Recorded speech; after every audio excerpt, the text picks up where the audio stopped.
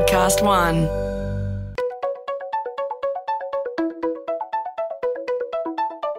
Hi, this is Paul McIntyre. Welcome to the MI3 Audio Edition. I've been a business journalist for 25 years covering the marketing, media, agency and tech sectors. In this series, we talk to industry leaders about the global and local developments that you need to be across this week. Well, many of you may have missed what I think is a telling move by the French technology and consulting giant Capgemini a few weeks back with its plans in Australia to acquire the listed RXP services.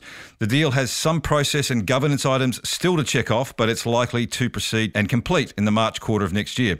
No doubt my guest today will beg to differ, but RXP should have been a prime takeover target for the global communications holding companies who are all trying to expand into digital and technology transformation services. RXP is an interesting one. It's generating about $120 million in revenues from its specialist expertise across the Salesforce, Microsoft and ServiceNow platforms and other services, but RXP also acquired the branding, data design and customer experience agency The Works a few years ago for circa $33 million to build out its end-to-end capabilities in text, customer experience and campaign execution. And it seems Capgemini likes the strategic intent of RXP. So could we be seeing the emergence of another Deloitte Digital or Accenture Interactive, which has advisory and brand and executional expertise? Well, we're about to find out. With me today is the CEO of Capgemini in Australia and New Zealand, Olaf Piechner, and RXP's co-founder and CEO, Ross Fielding.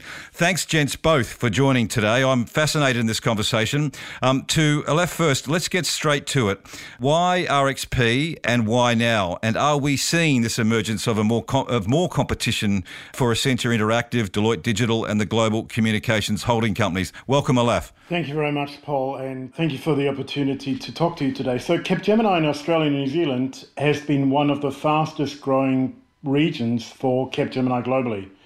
And we've shown amazing resilience and demonstrated agility during what has been very difficult times for any company globally. And we continue to focus on growth across a number of key sectors, in particular financial services, public sector, consumer products, retail, energy and utilities. And globally, we have communicated to the market that our ambition is to build up the presence of Capgemini in Asia Pacific and remain a key growth engine for the group, in particular in Australia. Early on during the year, we acquired the MuleSoft specialist White Sky Lab, allowing us to offer end-to-end digital transformation capabilities to our clients. And together, we're building up specialist capabilities around customer experience, digital transformation, and also run IT operations and digital operations for our clients, and really are very, very focused on changing the scale of Capgemini in Australia and New Zealand. And with our combined strength with RXP in Australia, will enable us to use insights, design and technology to create inclusive and sustainable futures for our clients. So I think the new thing for us, as you pointed out, Paul, is the design capability and the works. And a lot of things that RXP does, we are doing. So it is a tremendous organization with tremendous talent, very, very happy client. And we believe jointly we will be able to have a much greater impact on our clients and their need to transform their organizations. So, Olaf, what has been the core services that Capgemini has had? You mentioned that RXP will sort of bolster what you've already got. So there's nothing new here that you're taking on with RXP in terms of capabilities. It's sort of more a building out of what you've got. So I think the works, as you pointed out, in terms of differentiated customer experiences and really digital advertising and true advertising creative capability, that's certainly new for us here in Australia and will allow us to provide more an end-to-end capability to our clients. In terms of other areas where Ross and his team are very, very strong, we are already one of the leading Salesforce partners in Australia. And I think with the combined teams, we will be a much better partner to our clients, and our combined strength in the Salesforce space in particular is, I think, one of our differentiating factors in the market. We will be one of the leading Salesforce implementers, and combining this with our global customer experience and insights capability, and really help organizations to transform into more digital, more data-centric organizations. Going back to that early premise that I've put to you, Olaf, and to Ross, and you know, I could be completely wrong, but is the acquisition of RXP with that end-to-end capability around the works, is this kind of a little pilot for Capgemini, or is it to the side? Really, it's not core to where you want to go, or is there something bigger intentions here? We're certainly aiming to change the scale of our Australian and New Zealand business, and this is a very, very significant building block for us to invest in the market here and become one of the leading digital technology, customer data, insight, transformation partner to our clients. Yeah. To Ross, when you made that acquisition of The Works a few years ago, there was sort of a bit of conversation in the market about who the hell's RXP, and two, why did they do that? I've got a couple of questions for you, which is who the hell is RXP for my listeners? Why did you do that? And then why is the Capgemini deal attractive? Why are you going to allow essentially to delist, really, to become part of a big global firm? First on that point, first and foremost, it's interesting. You know, as I always say, every day goes by, more and more people know who we are. And I'll guarantee you today there's more people know who RXP is than they did yesterday or the day before and the day before. What have we been doing though? I mean, for 10 years, you know, we started out with 6 people and have grown to, 560 plus people, up and down a little bit in terms of headcount. But we've been pretty busy, even from the start, setting out ourselves to be more and more of an end-to-end player in digital transformation. So you think about that and you say, okay, so what was the most recent thing we did? You're right, it's a while ago now. I think it's almost 3 years ago or maybe more that we acquired The Works to fill out our organisation in that end-to-end sort of digital transformation play. What does that mean? We added a business that allowed us to go from company strategy, brand execution, all the way through to the experience that the brand provides to the end user and the implementation of that through technology and digital platforms. And ultimately we support it. So it sort of makes a bit of sense that journey that we've made, as we've gone through that journey, more and more people have seen what we do and how we go about it, and we can sort of stand on our own 2 feet these days in terms of the experience that we do provide. Both ourselves and Cap, if you think about it, we've both got sort of humans at the centre of what we do. You know, RXP, probably 18 months to 2 years ago, changed its sort of mantra, if you like, to one of making happier humans. And we changed the way in which we presented ourselves to the market around expression, experience, enablement. And the whole reason for having 3 E's of expression, experience, enablement was to make sure that in businesses and in our clients' eyes, there's no one we shouldn't be talking to, from the head of strategy in businesses to the head of marketing to the head of product to the head of customer to the head of technology, all the way through to the operational day-to-day stuff. And that's how we positioned ourselves, so that we could really take advantage of, digital platforms, but in a way that was very much people-focused. How's that been landing, Ross?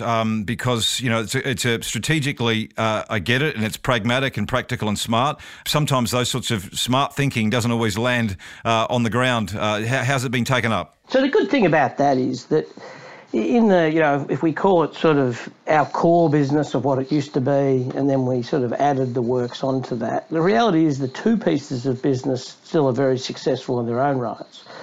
But there's no question, for us, if you think about selling 3 E's in an organisation, in a big tier 1 organisation, who's the person in the organisation that really has accountability for the expression, experience and enablement part of their business? It's typically their CEO.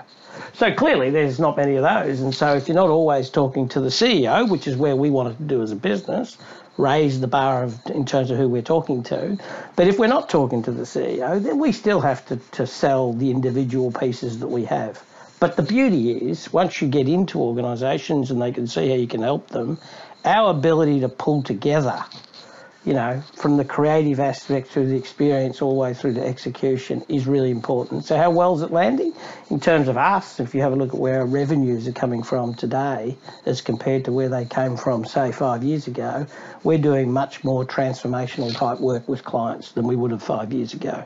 And the reason for that is it protects your revenue streams because, the mundane stuff becomes a bit pretty competitive versus when you're helping people strategically, you can differentiate yourself from others. So that transformation work you talk about, Ross, that's as opposed to sort of the systems integration or the rollout of... Yeah, I mean, if you think about, so we used to support businesses and their workforces, whereas today we're more leading projects and programs of leveraging technology. We still love technology and we think every business should love technology because we all use it each and every day. But technology for technology's sake makes no sense. And it does have to support the overall business strategy and the brand strategy and how it presents itself to market. Alaf, how does that sense of what Ross talked about, expression, experience and enablement, does that broadly sit within what Capgemini is trying to do or what it is already doing and building out? Where does that sit strategically? And certainly, I think we are aiming at very, very similar outcomes. We call it something slightly different, but it's certainly, we've got a very, very strong advisory, consulting and strategy business, Capgemini Invent, that works across future of technology, customer experience, change management, data science and enterprise data. And I think it's very similar. And then we move into implementation of key technologies and large transformation programs that either happen because companies get disrupted by innovation or other market entrants, and companies need to reinvent themselves. Another trigger and something we have seen quite significantly is the move of activity from physical to digital channels.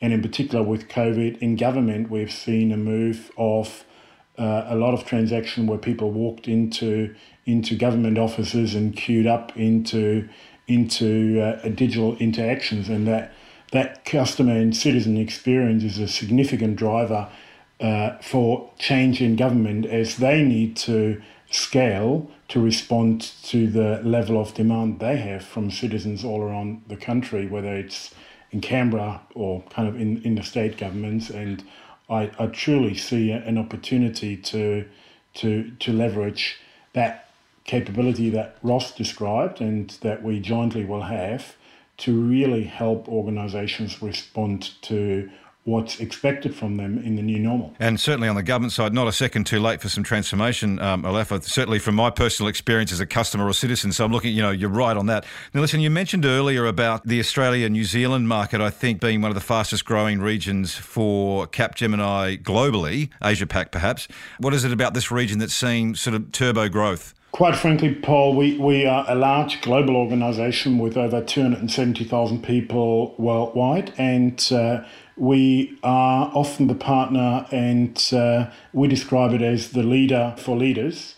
And we were punching below our weight here in Australia, and we realised with Australia being one of the largest, in fact, the seventh largest digital and technology services market, that there's a significant opportunity for us to help clients here in Australia and leverage our global capabilities.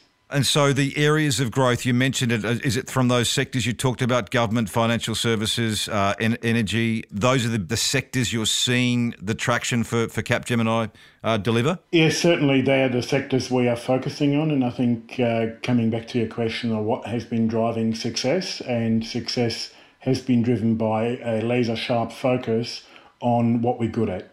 And one thing I talk to with our clients is we don't make promises that we can't deliver, and once we make a promise, we will deliver. And I think that straight talking and honesty in the relationship with clients is almost novel to the industry, as people have, in my view, and I've been on the customer side for a very long time as well, and board consulting services, it's refreshing. Did you buy Capgemini when you're on the other side, Alaf? I certainly did. Oh, well, gee, I thought I was going to get you there, but I didn't, damn it. So listen, Capgemini's key points of contact on the client side, CEO, but is it more Chief Technology Officer, Chief Information Officer? Where do you sit with that? And does the RXP acquisition, does it bring a new sort of way into companies from CMOs and so forth, marketing and customer experience? Does that deliver something for you there? So we have got a customer experience capability, but certainly the interactions and the level of engagement that the Works has with CMOs and the brand the Works has with the work they're doing is certainly lifting our game, and the opportunity for the Works and the team there to potentially do work with clients that we've traditionally been a technology partner to. And that's certainly a large part of the opportunity. And we're really excited about our ability to jointly transform customer experience, create differentiated experiences for our customers. So that's potentially a scalable capabilities area for Capgemini in the future, depending on how this goes. Absolutely, and there's no doubt that it will go well. Nice, I like that optimism, given Ross is so talented. Ross, I've got to ask you, why not remain independent? Why go with Cap on this deal? Yeah, I think there's a few reasons. I mean, first of all, for us, we've always, putting aside someone buying us or we buying someone else, our sort of ethos has always been if you're not growing, you're dying a little bit. That sounds a bit dramatic, but the truth is you've got to keep moving. You've got to keep moving forward. You've got to keep growing. And so we've always wanted in our own minds to get bigger, and we've never decided, or we've never said that wouldn't be being part of someone else. And so I guess what we've said, why now and why this? Well, certainly for us, what we want to do is make sure if we were to go and join someone else or something else, we'd want it to be in a growing world. Well, that's the beauty that, Olaf has already said, that Capgemini have been growing nicely in Australia. So that's really nice for our team. I think the other thing is we both share a passion for making a difference out there in market. We might have some slight differences in terms of some capability and things, but we both have the same passion to make a bit of a difference. For our team, I think we're looking at it right now, based on what I'm talking to my team about, is being part of something a bit bigger and really being able to punch. Olaf said, underweight. We always wanted to punch above our weight. So, and this gives the opportunity for our team to learn, to grow, to develop. And that's the sort of number one reason, Olaf and his team and Capgemini globally have not looked at this to say, let's rip the cost out of RXP and get the benefits from it. That's not what this is about. This is literally about growing into what we've got and growing beyond what we have. So in other words, making the old cliche of 1 + 1 equaling much more than 2 has got to be the goal. And for our people, it gives them an opportunity to grow and develop and learn as well. And who knows, that might be in Australia and New Zealand, or it could be globally at some point in time. Well, I look forward to that little conversation. You have reinvented yourself, Ross, RXP, a number of times since you've launched the business. What is it today? And I've just got to come back to this rationale of acquiring the Works back in 2018 or whatever it was. No regrets on that deal? Still worked for you and a good move? Yeah, it's interesting, isn't it? Some would say, goodness, just as well you did that because maybe you wouldn't be where you are today sort of thing. Maybe life would have got even tougher for you guys, with COVID coming along and things like that. We've been able to, as you rightfully say, reinvent or evolve ourselves along the way. We've been trying to be where the ball's going to go, not where it's been all the time. Our logic of making sure that we just didn't stay with technologists, that we broadened ourselves out because there's plenty of money spent at business strategy, branding strategy, and the whole sort of people focus with the experience, and that's what we've done. If we hadn't have moved into, to Capgemini, and if this didn't occur, obviously there's still a process to flow out, we'll keep evolving. So, in a year's time, when we come back, Paul, talking to you and listeners, you'd hear me saying that we've morphed ourselves again or moved ourselves again. Right. I've got to ask, of course you can't say it on the mics, but you must have been looking at other companies as well, with other than RXP. What was the trigger that said, okay, RXP's for us? I mean, what was the difference versus other companies that are out there? That's to you, Olaf, I think. That is to you, Olaf. So, Paul, I must say I was always impressed with RXP, and we sometimes meet in the market and compete against each other, and sometimes we lose, sometimes we win, and we know very well what strength of capability. I think the culture, the really the focus on strategic partners, not too dissimilar to us, in Salesforce, ServiceNow, and Microsoft in particular. They're all, I think, technology platforms and focus areas that are a focus area for us as well. And as I said before, we're already very strong in Salesforce and MuleSoft. We've got global capabilities around ServiceNow, and we have been a partner of ServiceNow here in Australia, but we see a lot more opportunity, and RXP certainly one of the leading, if not the leading partner of ServiceNow in this geography, and has won awards. And in the Microsoft space, again, we've got very, very strong capability in Europe and North America, and some capability in particular as it comes to cloud and analytics, Azure and Power BI and things like this, but nothing to the scale of RXP. And they're well known in the market for being one of the premium Microsoft technology partners, and that's certainly an area that we felt we needed to be stronger at.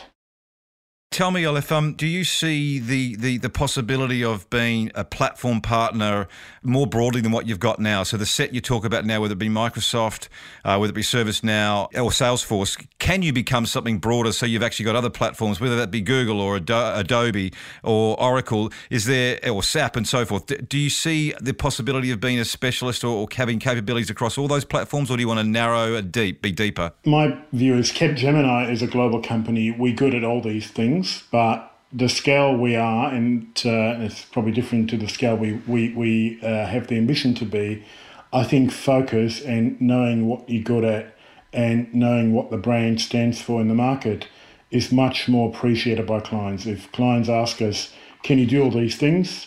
The answer is obviously yes, with most of those technologies, whether it's Oracle, AWS, SAP, and Google.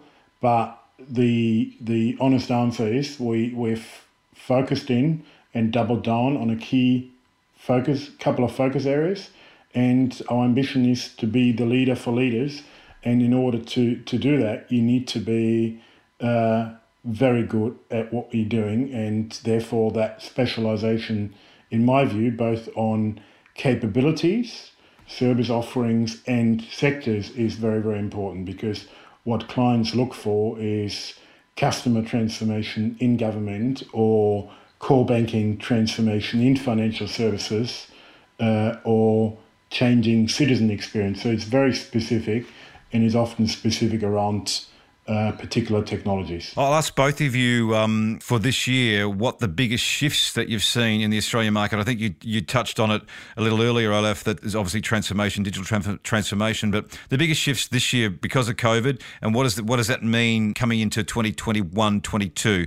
You first, Aleph. The biggest change I've seen, and I could talk about service offering, but the biggest change I've seen, I think it changes the way consulting companies like Capgemini or RXP will work with their clients. We've got project teams working with some of the leading banks in Melbourne, and they tell us we want the best people, and we want the best people globally. In the past, you had to find them, you had to put them on a plane, you had to get a visa to get into Australia, and you had to put them in a hotel and do all these things. Now we're really able to mobilize the best people on the planet, regardless where they are, because people getting used to the type of interaction you have via Zoom and Teams. And we've got project teams with that particular bank working across New York, London, Mumbai, and Melbourne. and we can really assemble the best people on the planet for clients in Australia. And being in Australia, that is really exciting. That's relatively new to be able to assemble that team globally, virtually. That's this year that's really kicked in, has it? Yeah, I think in the past it required often, we've got 110,000 people in India, so we're very used to having a distributed workforce and doing work both locally and then offshore, but it's really anywhere to anywhere, and not having to get people on a plane and have to work through all those things that you need to do to get people physically in a different place. Yeah. And all they need to do now is change their alarm clock and work in the Australian time zone. You've eliminated logistic challenges and expenses. Sounds good for a CEO, I reckon. Ross, what for you is the biggest shifts this year you've seen in the Australian market? Oh, look, without going over what Olaf has said, I mean, I think that the other thing is that every business, no matter what you're in, because of COVID, has had to increase their focus on the digital experience that they provide to the humans with whom they interact, whether that be internal people, other businesses they interact, or end user customers. So that whole connection and leveraging the digital channels to connect with people has gone up tenfold. It's just increased. And the other thing is that obviously when you say that, then the importance of connecting what do you say your brand stands for to what you experience you deliver through those digital channels is critical. Never been more critical. And I think you'll see and you'll know this too, Paul, in the advertising space, the dollars are they haven't gone down really, the spend. Okay, it's been, people are picking and choosing a bit, but there's a lot of emphasis on, branding and brand strategy and the creative, and how does that flow through to the digital channels, and then how do you use technology to help all of that come together. And so we've seen that accelerate. We've also seen, so there's lots of people and businesses typically are making slower decisions when it comes to, implementing technology that supports that whole digital experience, but they know they've got to do it. It's never been more important, just never been more important. And I think therein lies the opportunity in, January, February, March, April, as we get through Christmas, as restrictions ease. We're seeing it in our creative part of our business where businesses are getting ready now. We're running a campaign of Are You Ready? For that very reason, because we're basically saying to businesses, don't wait, get ready and get ready now for when this comes out the other side. Olaf, what have you seen in terms of those big implementation programs, the IT, I should say, implementation programs? What has been paused and what has still getting some momentum or interest to keep backing from the client side? So I don't think there is one answer to this question. I think it really depends on the industry. And I talked about government and the shift to digital enablement of citizen experience. Often those changes are not easily executable because the back-end systems are stopping you from enabling that experience. So, and then you have the higher education sector that's been totally challenged with no students coming into Australia, and really thinking about different ways of student experience, different ways of learning and teaching. At the same time, very, very strong focus on cost and consolidation of IT providers and potentially more discussion around outsourcing to improve cost and efficiencies, and find partners that can use artificial intelligence and robotics process automation to enable, I think, internal transformation. So you've got the back end and then you've got the customer front end. And it really depends. And then you've got, in the middle of all of this, mergers and acquisitions are happening. So we're working with a number of companies where they either need to carve out a part of their business that is often requiring recalibration in what they're doing and how they're doing things to get ready for a new owner, or creating a new co, and that could be in the telco space, in the supply chain logistics space. And then there are other companies that use the opportunity to enter the Australian market and acquire Australian companies and become part of larger global conglomerates. So it's really, we have not seen, for instance, in our SAP business, a slowdown. We have never been as busy in that part of our business as we are now. Very interesting perspective, and I want to throw both of you a question that you've had no notice on. So good luck with this one. But it's I had a really interesting conversation with the CMO of Budget Direct last week, and he talked about how Budget Direct has never done a digital transformation program because they're in perpetual mode of change all the time. So these big transformation projects that we talk about, he's saying that Budget Direct is sort of moving very quickly, and there's not these big programs. Is that something that every company should aspire to, or is it just the nature of how big organisations work that you do need these big programs to facilitate these big shifts? Paul, I'd say, first of all, I'd actually agree with him, by the way, because if I didn't say he was right, I'd be hypocritical because I've always said, as a business, we never want to get ourselves in a position where we've got to transform. So you want to evolve. You want to effectively, you're right, you want to go and bite big chunks off. The reality is in the world today, most businesses are executing their large programs in an agile way, which means they break the big things up into smaller chunks. And effectively, Budget Direct, it's what he's really saying is, we have some ambition, and we all have ambition. I think we all look out and say, what do we want to achieve in a couple of years' time? But then you break that down, and more, I think, out in the market, typically large programs are broken up into bite-sized chunks where we execute, and that's what agile delivery is all about. So maybe it's a bit nuanced in terms of how we're talking. I think, for us, think about Budget Direct as well. For us as RXP, obviously our size says that we would typically have sold against a Capgemini, if you like, by saying deliver things in small chunks because it's easier to do. And by the way, we're RXP and we're the size for you to be able to do it. I don't think that story changes, to be honest. It's just that you can sign up when you're bigger, you can sign up to larger programs that you still break up into those chunks. Yeah, got any thoughts on that one, Alef? I think everybody wants to move to a more agile, incremental, continuous improvement way of driving improved customer experience, improved efficiencies. That's what companies aspire to. It's easier for digital native companies than it is for those that live in highly regulated industries. And I'll take utilities as an example because I've worked in this industry for a very long time, or Ross has worked in telcos.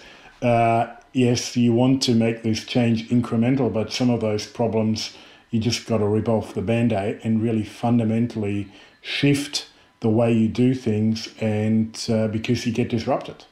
And I think, some of those problems, or a merger and acquisition where you actually you don't have time. You actually need to do this in one full sweep rather than an incremental way. But certainly most of the clients we talk to is we sell you a sprint of 3 weeks with a team of 6 people, and you end up almost buying consulting as a service, as a subscription service, and you can then direct how you want to use this and what you want to do. And I think we've done this with some of the airlines, and they can ramp it up and ramp it down. Fair to say that now is a good time to ramp it down for airlines, and kind of you can almost adjust the consumption of the change in almost agile sprint size chunks, and then you can decide whether you want a team 100% based in Australia, or whether you want a resource mix of some of the people here, some of the people in India to drive efficiencies. And we're very good to collaborate with our clients to do this in a way that matches their ambition and their capability to execute. And the other thing we're doing is we're coaching organizations in actually moving to this new way of thinking and new way of working, as we've got experience doing this for many organizations. Got a couple more questions and you can go and get on with your merger. But Ross, I do want to ask about what we talked with Alef about in terms of service providers and companies like yours and CAP and others. Is there the potential to be a multi-platform tech provider? So we talked about how your ServiceNow, your Salesforce and Microsoft. Can you be an effective provider of more platforms than that? Is there any chance that will happen, or anyone else will do it, or do you got to stick to some core alliance partners? There's one thing for sure: as long as you're bum points to the ground is technology will evolve. And as that evolves, we will need to evolve ourselves. And so if today, we have 4 or 5 big technology platforms, be silly and think 10 years out, those platforms probably will be very different. So by definition, we will have to keep moving. The question really comes down to how many can you look at realistically, and I guess that's what Olaf was saying. But none of us would say that those platforms are going to be here forever. There might be some core ones, but there'll be others that will be replaced by something else. And that's the good thing, because you get so much development in technology, it improves and improves and improves, and there'll be other ones come along. We look at it today, in our world, we say, we could have backed Adobe quicker than maybe we had. That's true, but it's okay. I mean, we've done well out of the ones we chose. We'll be faced with that decision whether we're on our own or with Capgemini. We'll be faced with that each and every year as to where do we want to go next. So I would never say never.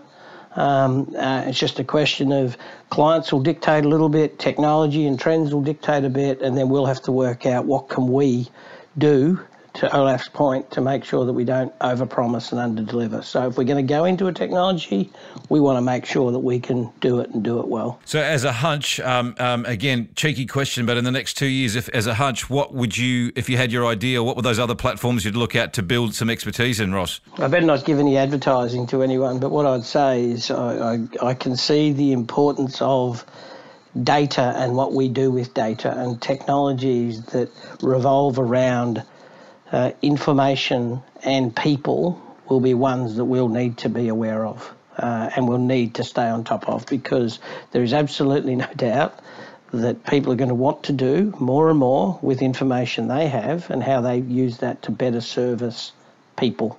And that's why I'll keep saying the 3 E's are important, because it comes back to hooking all of that together. I do think, though, that information, data and what you do with it and technologies around that in a digital channel sense is going to be critical. And what's in the Capgemini treasure chest that's already there, Olaf, that would talk to what Ross is saying? I would reiterate what Ross is saying. Data and cloud, independent of what technology provider is the leading provider, and we often focus on our clients rather than the solution. And it's fair to say that I think in Capgemini globally, we've got capabilities across all those technology platforms and partners, and many more, many that are industry specific. The one area that is exciting for us, Capgemini globally, we acquired a company called Altran not too long ago, and they are doing amazing things in engineering. And they were the largest or one of the leading engineering companies. They do digital twins for buildings. They do design for aircraft. They do 5G design. And I think that is really an area that we really see with 5G, IoT, sensor-based, and engineering design systems, whether it's the self-driving autonomous car, whether it is submarines or digital twins of buildings. So I think that is an area we also are very, very strong globally and very, very focused here in the Australian market. And with the acquisition of Altran, we have leapfrogged everybody in the market and are the leading provider in that space. So assuming, Olaf, that this deal with RXP goes ahead, and it is likely, at least from my eyes, and I don't know as much as you two do, but let's say it does go ahead, will RXP remain a standalone unit in Capgemini, or is it going to be integrated into some other parts of the business? How does that look? We haven't really had an opportunity, Ross and I, to really work this through, and we will work this through as a team. And I think, as I said before, tremendous capability, tremendous portfolio of clients, and we want to not only capture the value that RXP has created and Ross and the team have built over years, but do this in a way that it provides opportunities for people. It creates incremental value for our business. And what that means and what it looks like, we really have to work through following all the approval processes. And I think it doesn't really matter. I think we're very focused on our clients. We're very focused on our people, and we will find the best answer to your question. Well, I look forward to asking it again next year. That way we might have some clarity. Ross, the final question for you, and then we'll wrap it up. But this deal, if it goes ahead, does it put you into a new competitive set? Does it give you a new competitive set that you're up against, or is it the same players but you've got more clout and with Cap behind you? Yeah, it's interesting. I was talking to Olaf's team probably last week. Olaf, it seems a month ago, and I said what this does do as we come together is it means that those other big guys become the alternative to us rather than us becoming an alternative to them. That's been a little bit cheeky, but you get what I mean. It means that, we can much better hold our own to the point where maybe we're seen as an incumbent and some of these others that you refer to as the big four become an alternative to us and not the other way around. So that probably gives you the best answer. Sure puts us in a new space, no doubt. And Olaf, I want to just ask you the final question from Capgemini's perspective. When you in the areas that I cover quite a lot, which is that those global the communications holding companies and their diversification and transformation programs that they too are working on to just get beyond some of the executional brand and creative and media stuff, but to get into the areas that Capgemini is, and you've got those groups, you've got that competitive set sort of in the background with you. You've got the consulting companies, the big four, and a few specialists. How do you see the really macro competitive landscape for Capgemini and all those different players?